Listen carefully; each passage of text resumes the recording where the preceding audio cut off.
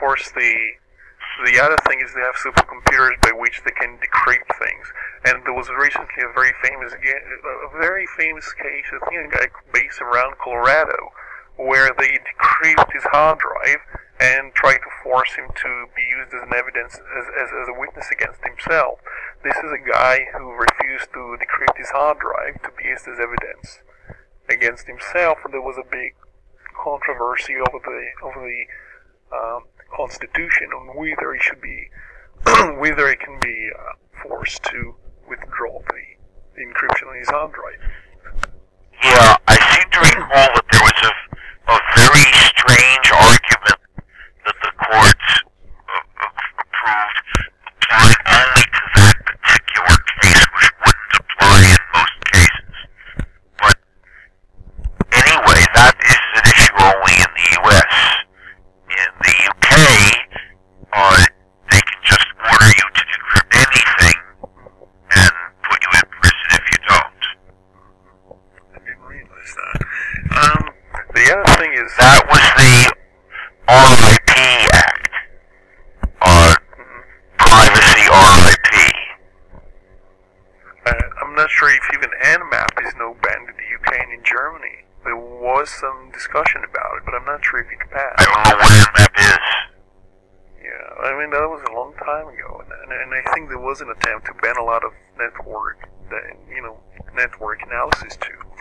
Not necessarily because they can be used for cracking, but they can be used for investigation, which would assist the person who wants to crack a computer. But I mean, that's quite a serious thing in its own right. But the other thing is, they were using, in the United States, they use supercomputers to try to crack the person's hard drive, to crack the encryption. and the serious point to be made here is that they do have a lot of resources, and they might be willing to try to crack things to get around the law. Well, Snowden says that today's strong encryption they can't break. Yeah. And he contradicts what the German government was trying to say a few days ago, that basically this is not true and encryption does work. And I think that was just a way of discouraging people. No, that's right. Snowden agrees with them. He says that they can't break strong encryption. Okay. I see what you mean, and I personally think his statements are quite necessary, because right now there is a very major PR campaign basically talking about the need for decisions from the FISA courts and the national security letters and so forth, and you have companies like Facebook and Google and Microsoft coming out with numbers which I think are completely pointless. If there is a way for the NSA to collect everything, I think it's also an insult to people's intelligence, really, because we can just look at the size of the data centers that the NSA is building, and we know that they do harvest a lot of things. They don't have to rely on the corporations to pass them the data. If we just look at the data centers they have themselves, we do know they find some ways of gathering this data to accommodate the hard drives they have. According to William Binney, they're going to save this data on a per person basis for around 100 years. That's a lifetime. That's what I'd expect.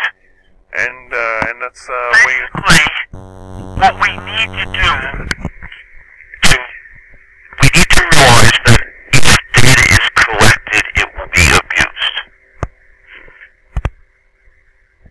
There is a tremendous increase in the general level of surveillance of everyone, because digital systems make essentially a complete dossier about everyone.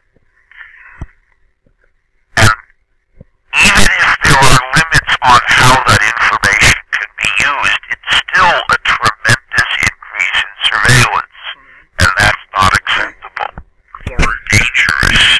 Therefore, we must limit the collection of the information.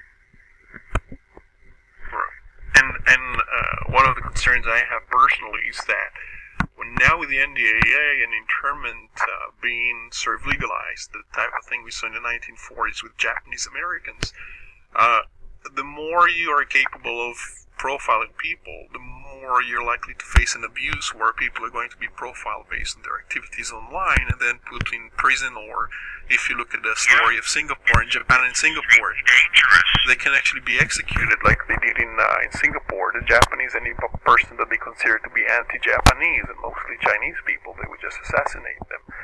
And people don't realize that this data is going to last for many years, perhaps when a more tyrannical regime is going to be in place. And there is no way of throwing all this data away. It's already being retained. And, right, so we've got to change systems so that they are not collecting data,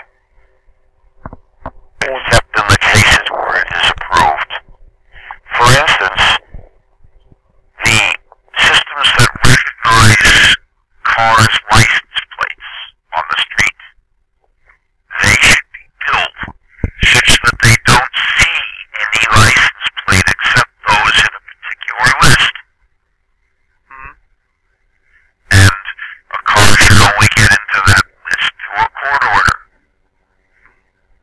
Thus, they won't collect any information about most people, but they will collect information about stolen cars. Or the cars that someone is using who is being hunted. So that way they will be, and also, I suppose, they can even, if a car is supposed to be repossessed, they could put it into that system, I suppose, get a court order to find it. But the point is, it won't be collecting data about everybody all the time. I suppose one of the assumptions they may have is that it's going to cost a certain amount of money to collect the data and to throw away data. As we saw, for example... Well, that's such a perverse way of looking at the question that, of course they will suggest perverse ways of looking at things as a way of justifying the conclusions they want to justify. Yeah. You just have to point out that that's the wrong approach. That's what we have to do now. They're already using, this is what goes on in politics. Frame the issue a certain way and you get people to go to a certain conclusion. So it's really a contest between different framings. I'm just playing devil's advocate when I say that, but I think their justification is we might find this data useful sometime in the future.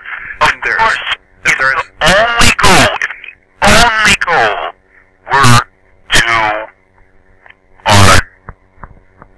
police the country 100%, if nothing else mattered, then sure, they should collect all data about everything.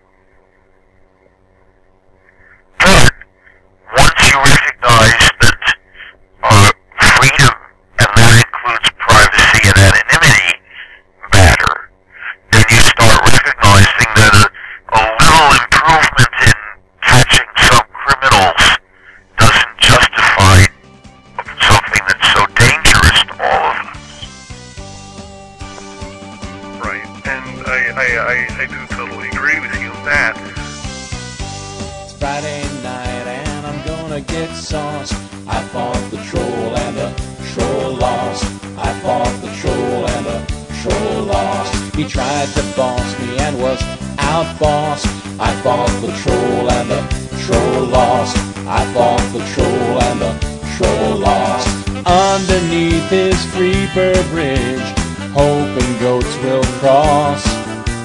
Quoting Ashcroft and Tom Ridge, I fought the troll and the troll lost. I fought the troll and the troll lost. He's even dumber than Mickey Koss. I fought the troll and the troll lost. I fought the troll and the troll lost. Wouldn't last 2 minutes with David Frost. I fought the troll and the troll lost. I fought the troll and the troll lost. His worldview sounds like pro wrestling, although not as nuanced. Behind his eyes the wind's whistling. I fought the troll and the troll lost. fought the troll and the troll lost. I kicked him off of Pentagon and Atrios. I fought the troll.